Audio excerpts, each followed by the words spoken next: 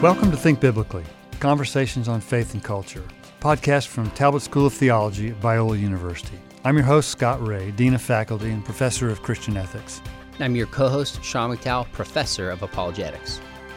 On December 1st of 2021, the U.S. Supreme Court heard oral arguments in a landmark case that may result in the overturning of the historic Roe v. Wade case from 1973 that decided the legality of abortion in all 50 states in the United States. We wanted to take some time and talk about the argument that was made on both sides. This is going to be just with Sean and me, even though the decision will not be handed down for probably 6 months from now. Probably in June of 2022 is when that will be handed down. But we gained some important indications about where the court might land and what some of the implications of that would be that we wanted to explore with you together, just so you're up to date on this really, really important case as it concerns the sanctity of life for the unborn. Scott, we've both spoken out on this. We've both written on this, had a lot of conversations. But you've really done a lot of consulting and high-level work in this area and tracked it about as well as anybody. So I'd love to throw some questions your way, and I think it may be helpful to start with a little background to this. And, of course, we got Roe versus Wade 1973. We've got Planned Parenthood versus Casey 1992, and then some other more recent rulings. Give us a little background to understand what's happening today. Yeah. Up until 1973, there was no federal law that governed the legality of abortion. Those were essentially decided sort of state by state, and most states have prohibited abortion. And as a result, there's a lot of debate over what the instance of this was, but there were a lot of what were called back alley abortions done by unqualified practitioners. I think that the number of those, has been exaggerated a bit. In fact, maybe significantly exaggerated, because we know that, statistically, still roughly 90% of the abortions that were done prior to 1973 were done by licensed physicians in licensed facilities, but done illegally, nonetheless. The Roe v. Wade decision changed all of that, and in combination with the Doe v. Bolton decision, which was handed down on the same day, the two of those together basically legalized abortion for all 9 months of pregnancy.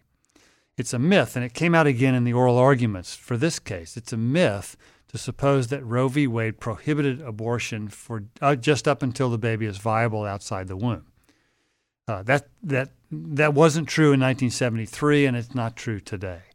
Otherwise, we wouldn't have the controversy and the discussion about things like partial birth abortions, which almost always happen in the third trimester. 1992 was considered the best opportunity to overturn Roe v. Wade, but the court upheld the basic findings of Roe v. Wade, allowed for some things like parental notification and things like that. So then there have been other challenges throughout the years that have tried to chip away at a woman's right to choose abortion. Most of those have been rejected by the courts, and the ones that have gotten to the Supreme Court have been actually relatively rare. And this one is based on the current one. It's entitled Dobbs versus the Jackson Women's Health Organization. It's based on a 2018 act in Mississippi that prohibited abortion after 15 weeks of pregnancy, okay? Except for the standard exceptions, except for the life of the mother being in danger and in cases of rape or incest. Okay? Now, the implementation of this law was blocked by a federal court on the grounds that it violated Roe v. Wade, which it most certainly does. So the final decision we expect on this sometime in June of 2022. At the same time, Texas has had an even more restrictive law that they've put in place called the Fetal Heartbeat Act, which basically outlaws abortion after a fetal heartbeat is detected, which is somewhere between 6 and 8 weeks of pregnancy, often before the woman even is aware that she's pregnant. That has a bit of a different twist to it. which I think this is the reason that the Mississippi law is the one being considered by the court. There's no enforcement procedure by law enforcement themselves in Texas. The way the law is enforced is by private citizens filing lawsuits against the different abortion providers and abortion facilities. So law enforcement in Texas has essentially abdicated their law enforcement function and turned that over to private citizens. So this has been, the advocates for the unborn have been waiting for an opportunity like this for an abortion case to actually get to the U.S. Supreme Court.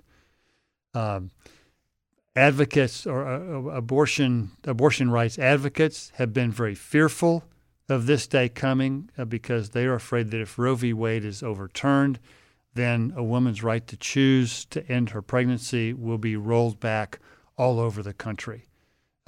Actually, in my view, neither of those things is necessarily true, and we'll talk a little bit further about what's the likely prospect here and what are the implications for that going forward. Does that help? Yeah, put it in context? That's a great background. If I was going to sum up this law, then is it fair to say that it uniquely presses into the stage of viability that Roe, which was 24 weeks at Roe, if I remember correctly, so 15 weeks. We're talking 9 weeks before this, so 2 months plus. Roe would be more in the beginning of the third trimester.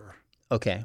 So that would be more like, 32, 28 weeks? Okay. My math, a little bit farther along. Okay. Than All that. right. So in principle, then, there could not be any restrictions before viability. And this is significantly before viability. So can states restrict this, whether it's 6 weeks, Texas, 15 weeks in this law in Mississippi? Is that at its heart what is at stake? I'm not exactly sure. I think there's more to it than that. Okay. Because Roe, before viability, and you're right that viability has changed, which says nothing about the nature of the unborn child. It says everything about the state of medical technology. That's right. And viability is different for different preborn children. And different parts of the world right now, there's different viability there's a stages. huge distinction there. And in Roe v. Wade, the court did allow for some restrictions on abortion before viability in the first and second trimester, things that were designed to safeguard the woman's life and health. Okay. So they had to be in licensed facilities. They couldn't be just anybody hanging out a shingle and saying, I'm an abortion provider. Okay.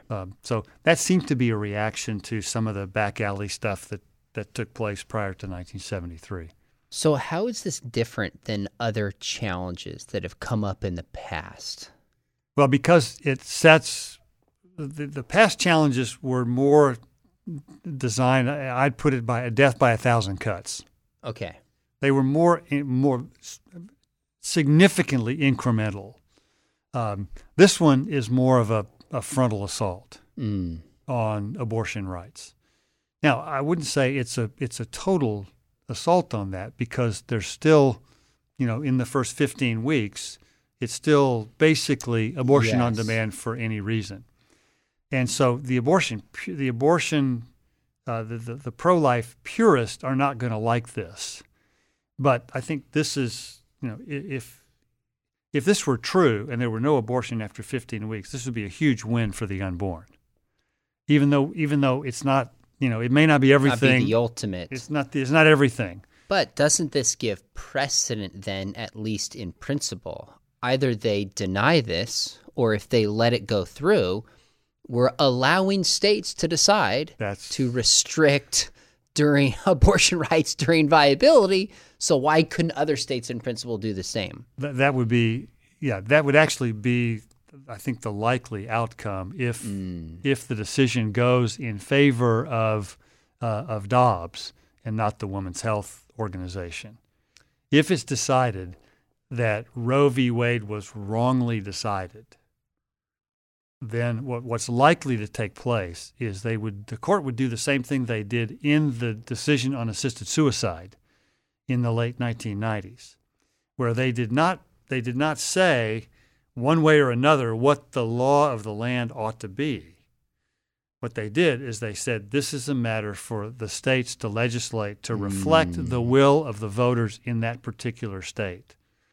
And so it would be turned back to the states, and there's a good precedent with the assisted suicide challenges to lay that out.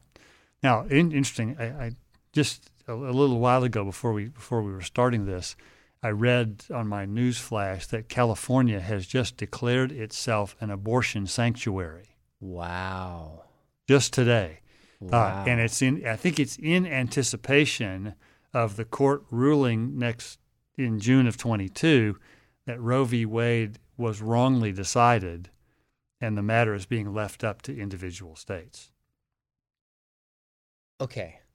So I don't fully understand the particulars of the law, but when it comes to Texas, if somebody aids in an abortion, would this include somebody outside of the state aiding in somebody leaving their state and coming to Texas, gets sued within Texas, and California is saying, if you help and this happens in Texas, we will still protect you and keep you as a sanctuary from Texas? Is that what it means, that it's a sanctuary state? No, I don't think so. I think what it means is that California's already declared itself in terms of what will happen if Roe v. Wade's overturned.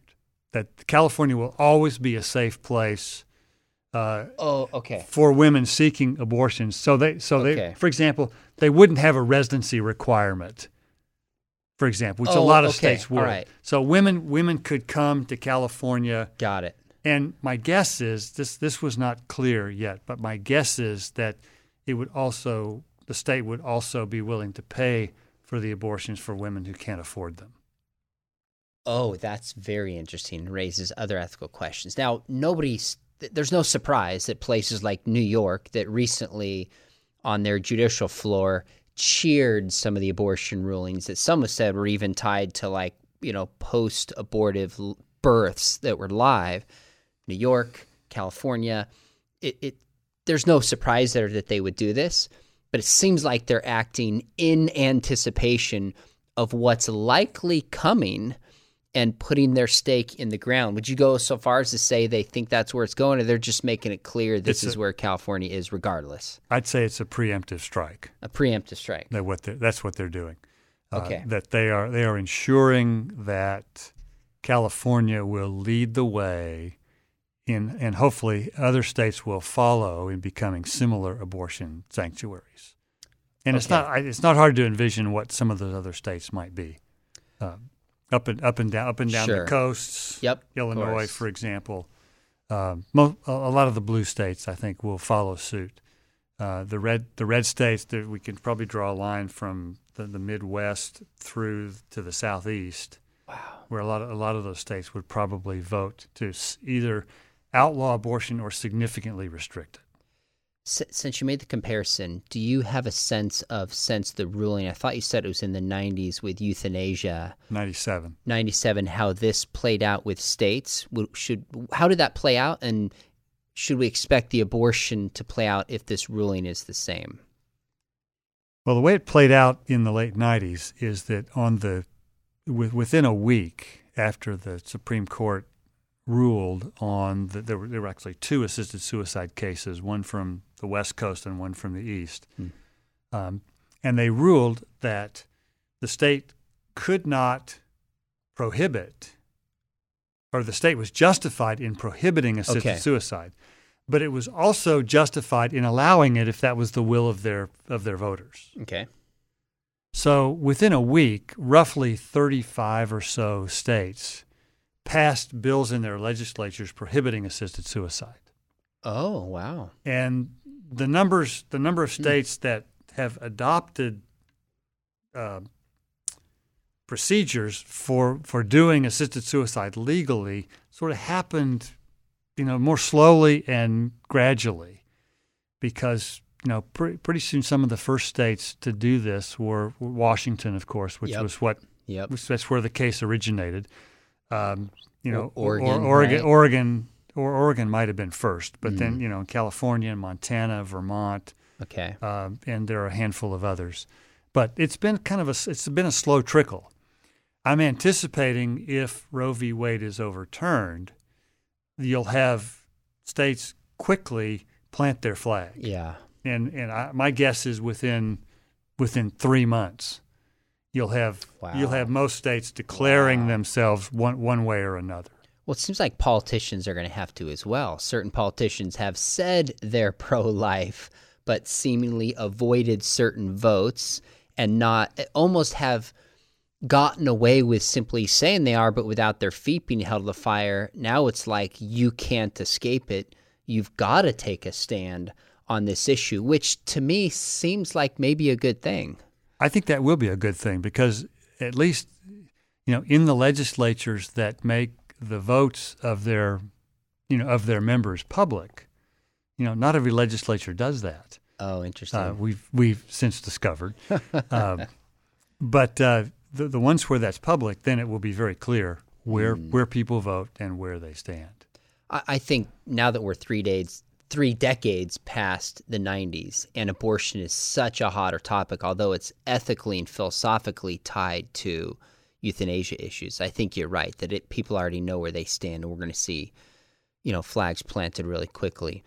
Let's talk about some of the way the arguments are done. I have not listened to the ruling, not tracked it closely, but from what I hear is a reference to what's often called stare decisis, which is a decision that has been rendered in the past should still stand. Now, Part of me when I hear that, and I don't know, partly when I hear this, I think if that's what you're arguing, then you're really on weak grounds rather than pointing to the issue itself, personhood, the merits of the case. Yeah. If all you have is stare decisis, that seems to signal they have nowhere else to go, substantively speaking. Do you agree?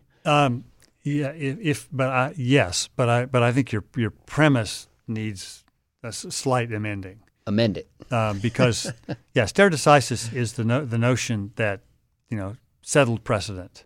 Okay, stays settled precedent. The reason they argue that the precedent ought to stay settled, and this is pro-choice advocates who are arguing this, is because a woman's right to choose to end her pregnancy they consider to be a fundamental right. Right. That is above legislative processes and procedures, and in their view, the court was entirely appropriate to decide, not only to decide it, but decide it in the way they did. Okay? The real debate is whether this is a fundamental right or not. Because if your point is right, if stare decisis is all that they have, then there are lots of significant Supreme Court decisions that have been overturned. Brown v. Board of Education, for example, in the 50s, which mandated separate but equal facilities. That's clearly been done away with. Buck v. Bell in the 20s, which enabled, which Oliver Wendell Holmes, it was a mandatory sterilization bill that was finally overturned, where Oliver Wendell Holmes had said, 3 generations of imbeciles is enough. Right. And he was, I think, quite rightly excoriated for that later on. Mm-hmm. So the court has reversed itself on past decisions, so that the fact that it's a settled precedent, may or may not be compelling based on what's underneath it. Okay. Now the pro-life side has argued that there's another fundamental right at stake, and that's the life of the unborn. The right to life, yeah. And so, they argue that Roe v. Wade should have been left to the states. It was an inappropriate way for the court to be making law which should have been decided by the voters in that particular state. Mm. I think what the decision will come down to, unless there's some technicality that it will be decided on that allows the court to punt the major decision down the road, which would not be unheard of. the decision will come down to how the court weights a woman's autonomy over her own body with the right to life of the unborn. Okay, now let's come back to what the possible outcomes of this are and what you think may happen. But there's a question worth asking is why this case now? And I think it's because of, with our last President Trump, who nominated, if I'm correct, 3 conservative-leaning judges, Gorsuch, Kavanaugh, and Amy Coney Barrett, the balance of the court has shifted radically to 6-3. So you need 5 votes. That means if one person goes the other direction, whoever that may be, that would be conservative, then you can still win. So it seems to me that's why this is hitting right now. Is there anything else going on why this case sprung out right now? Because I kind of think pro-lifers, in one sense, it's like they're smelling blood, so to speak. And I guess as I think about it, that's an ironic. Yeah, maybe not the imagery I would be using. Not the image. But in fact, the opposite of that. Yes. They're smelling the chance to resist the shedding of blood That's because right. of the numbers on the court. I think there's no doubt that the pro-life advocates see an opportunity here like we haven't seen in a long time. And I think the fear is that that if the Biden administration chooses to expand the number of justices on the Supreme Court, the window for this opportunity might be closed. Got it. Now, justices on both sides of this issue have maintained that they are not trying to politicize this. Now, I think that both pro-choice and pro-life advocates recognize that the political and legal process is essential for both of them to accomplish their goals. So neither side has any particular qualms about bringing this into the arena of public policy. In fact, I think it's appropriate, regardless of which side you're on. I think if you see both of those as fundamental rights at stake, it's appropriate, I think, to bring those into the arena of public policy. It's just the question is, will the arena of public policy be at the big picture nationwide level, or will it be state by state by state? And one of the things, really interesting parts that has been proposed is that actually the notion overturning Roe v. Wade and returning the task of legislating this to the states actually could create less divisiveness than having it decided at the national level and having one result, regardless of which way it's decided, one result shoved down the throats of a lot of people who oppose it. So having places where across the country where your views are reflected, regardless of your view on this, I think actually has the possibility of making, decreasing some of the polarization that we see culture-wide. Depending on how this ruling goes, it's going to be interesting to see how it affects pro-life movements, because it kind of feels like to me if this ruling comes down and it's not at least strongly favorable towards, overturning Roe versus Wade to a degree, then a lot of conservatives are going to have to seriously rethink how important even is the Supreme Court and the presidency and politics itself. If this can't do it, I can imagine there'd be a whole lot of people who'd be disillusioned. Now, the Supreme Court justices don't care. They just have to rule. Their job is not at stake unless they're concerned about their reputation beyond that. I don't think they are. In some ways, we have to wait until the ruling comes to really know what follows. But do you think a lot of pro-life strategies are even at stake with this ruling itself? Actually, I think a lot of pro-life strategies changed 2 decades ago because in 1992, that was considered to be the best shot, to date. And that, from the standpoint of a pro-life person, that failed miserably. And the strategy changed at that point to be much more grassroots, much more sort of persuading one person at a time, one community at a time, much more on the local level, much more dependent on technology, sort of ultrasound technology. Yep. And even stuff we're learning from forensics today, DNA phenotyping, is actually, I think it's possible, if maybe our listeners aren't familiar with that, but it's a way forensic scientists have used this to take DNA to identify the physical features of what a suspect might look like, and in conjunction with sketch artists, get a pretty reasonable picture of what a suspect would look like. Okay. Without any physical description, but just with a DNA sample. That's amazing. So if that could be done with somebody from a crime scene, why couldn't that also be done with the DNA from an unborn child? That's really interesting. I've never thought about that. Which just humanizes it in people's minds. Yeah, totally humanizes. So it's like the unborn. My mind just went blank when you see the image of the ultrasound. Kind of on steroids, so to speak. That's one of the main reasons. Something like that. Oh, yeah. Very, very interesting. So that strategy's already been in place. Now, I think the pro-life movement has long held that there's a legal strategy, but I think long ago they stopped banking on that. And the grassroots, the pro-life grassroots movement has been, depending on your perspective on this, I mean, in my view, has been extraordinarily successful. In making people think twice about abortion. I think there's some lack of civility. There's some Sure. There's some ways that I wouldn't go about this on the streets with abortion clinics. I know there's sometimes the images are not done in the best of taste. Sure. But I think that for the groups that compassionately walk with women who have unwanted pregnancies and explain to them what's involved, the anecdotal stories are undeniable about the impact that they are having. So, I think I'm not sure anything is going to significantly change. It's just the location of those efforts will switch from the federal level to different states.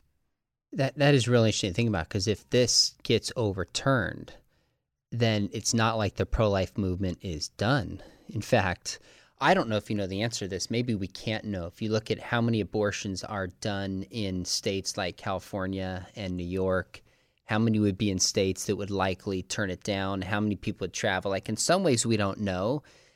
Do we even have a guess? It would cut it 5%, 20%, 80%, or should we just not guess because there's just so many factors? I think one place where we can get a little bit of data from is from Texas. Since Texas passed their very restrictive abortion law, and granted, the enforcement part of that I'm not thrilled about. Sure. But the number of abortions has been cut by close to 50%. Wow. Within less than a year.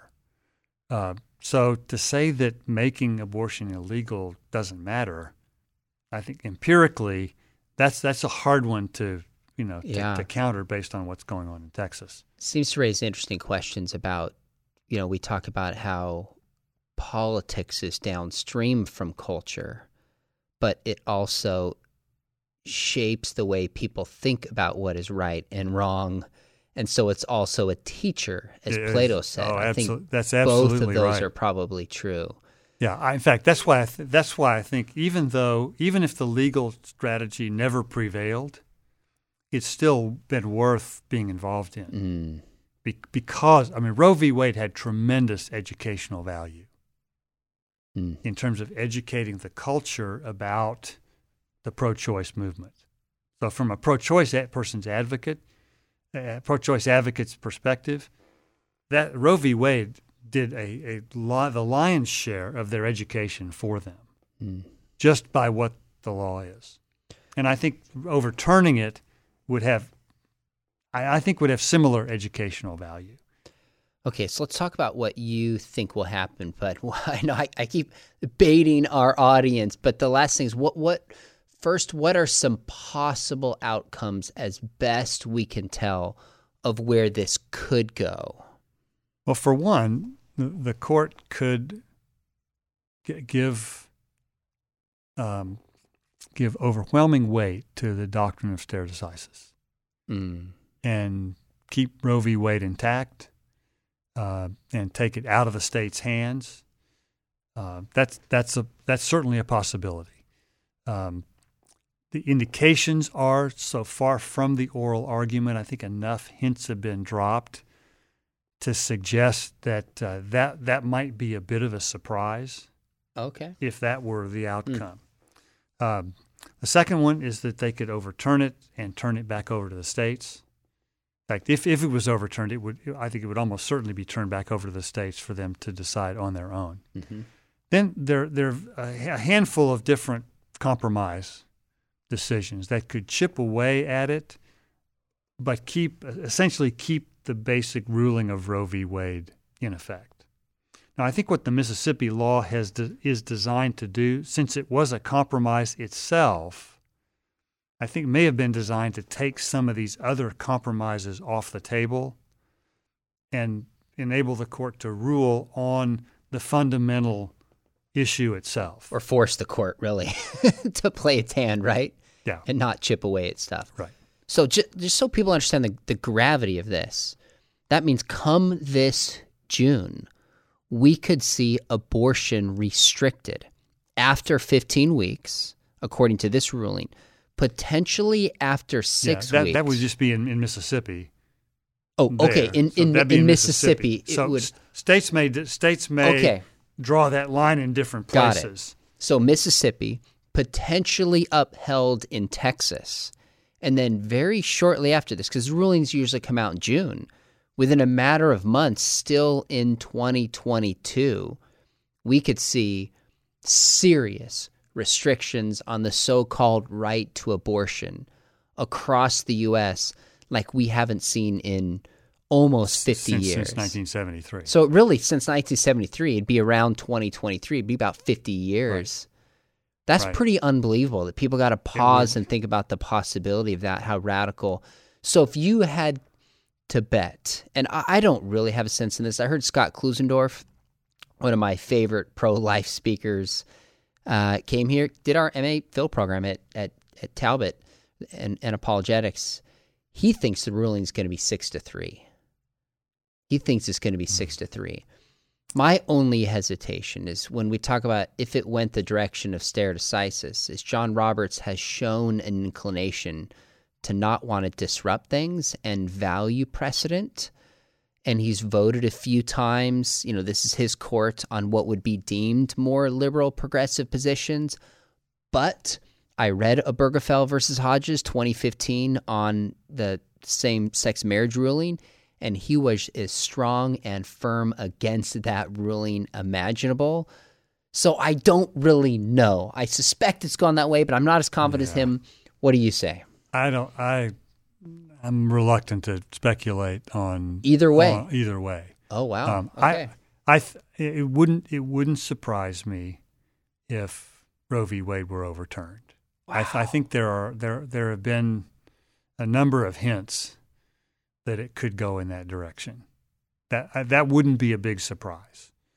And there's one other thing that I think is worth mentioning in this, and that is, what happens to adoption in the event that this is overturned? It's a great question. Because pro-choice advocates, I think, often downplay adoption as an alternative, because in their view, it still sentences a woman to carry in a pregnancy for 9 months. And I think sometimes pro-life advocates offer adoption somewhat simplistically, like it's this really easy thing for a woman to do, to give up her baby for adoption.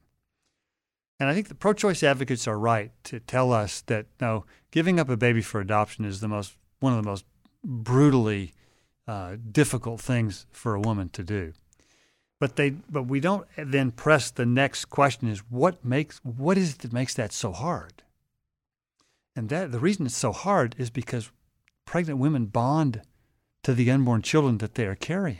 Right. In ways that you don't bond to things. Mm-hmm. You bond to persons like that. You have a relationship with a person. And I think that's why we don't lose a lot of sleep over selling a car, like we do a woman who gives up a baby for adoption, because persons unborn children in the womb are not property things. They're not just a collection of parts. They're persons with souls and essences that are made in the image of God. And I think that I think how we view adoption will be a very interesting outcome in the aftermath of this. So I'm going to go on a limb, and there's a lot of ifs here. So if Roe versus Wade is in fact overturned, and if rulings come down that restrict abortion in a lot of states, and we have a significant number of babies that needed to be adopted, because right now we don't have enough babies to match the families who want to adopt. If that happens, the church is going to step up. Well, I will stake my life on that. Not everybody, but I know a lot of Christians will say we will sacrifice and we will take these kids. I believe that. Now that's a lot of steps down the road. It is, but remember, it's newborns, that are in the highest demand also, and the lowest supply. And the early church did it themselves. You know, it wasn't victims of abortion; it was victims potentially of infanticide. That the early church, which was dirt poor themselves, stepped up and adopted, hundreds and hundreds of these kids who were being left to die at the roadside from exposure, or otherwise victims of infanticide because their families couldn't support them. And the church stepped up, even though they didn't really have the means to support them either. But they did that because this is what the church did at the time. This is what it meant to be a follower of Jesus. One of the most meaningful experiences ever when I was teaching high school full time was a former student of mine came back. She graduated from high school. This is before I started Biola. And she came to visit me after school and said, "Hey, Mr. McDowell, good to see you. I didn't know if this interested you or not, but last year while we were studying pro-life, there was one of my friends was pregnant in high school. And I started walking her through the stuff we were learning in class. And she goes, I can't remember how long. She goes, just a few weeks ago, this baby was born. And I thought, maybe you wanted to know. And I was like, maybe you thought I wanted to know? And I was like, this kid now is, 15 plus years old. Like this ruling that could come down could mean people having life that otherwise would not. Right. We've got to pray for this and be on our knees. Yeah. Just, the Bible says the king, obviously not talking about a Supreme Court ruler, but I think the broad principle applies. The heart of the king is in the hand of the Lord. Let's pray for justice and pray that the ruling is right, because I was having a conversation with my kids, and those of you listening, I'd encourage you to just share this with your family. I said to my kids when we were driving to school just recently during the ruling, I said, you guys probably don't realize this, but in your lifetime, the debates taking place right now before the Supreme Court could be, historically speaking, some of the single most, if not the single most important case ever. Let's pray about it. And we just, prayed as a family on the way. Yeah. But I'd love for families to be, Christian families in particular, praying for this ruling. And you know what? If it doesn't go the way we want it to, God is sovereign and God is good. We're not going to give up. We're going to keep fighting for life. And I think one of the things, if our listeners are not aware of it, they should know that a part of Biola University's theological statements is a very strong statement that is overtly pro-life and maintains that you have a person from conception forward, and that we oppose attempts to take innocent life from the very beginning of conception all the way up until the end. That's part of our formal theological statements that all our faculty and a lot of our staff sign on to as a result of being employed here. So Biola's taken a pretty strong stand in support of the unborn, even though, culturally, supporting the unborn is not really one of the culturally cool social justice causes. Yeah, that's interesting. Because I don't often hear when in the broader culture we talk about the oppressed and the marginalized. I don't often hear the unborn being included in that. When I was a doctoral student, we had a fellow doctoral student who didn't have any particular religious convictions, but he had started dating a student who in the class he was TAing for. And a number of us had been talking to him, we befriended him, and they sort of fell hard for each other, and turned out they were engaged, and she was pregnant. Wow. One Monday morning, we came into classes together with him, and he had this crestfallen look on his face, like his world had just collapsed. And we just said, "Hey, what happened?" And he said, "Over the weekend, my fiance called off our engagement and informed me that she had ended the pregnancy." Oh my goodness. And then he looked at us and he said, "I hate to admit this, but you pro-life guys are right." Wow. He said, "You are right, because that was my child Holy in cow. the womb, and I didn't have any say over it." Mm. And he was absolutely devastated by this. And it just it sort of hit home again that this is not only a biblically oriented conviction. People outside Christian faith have the same view of the unborn. My fellow doctoral student sort of, this painful experience that gave him that perspective, and I wouldn't wish that on anyone. And I think it's also important too that we have a heart of compassion for the women who have unwanted pregnancies. Amen.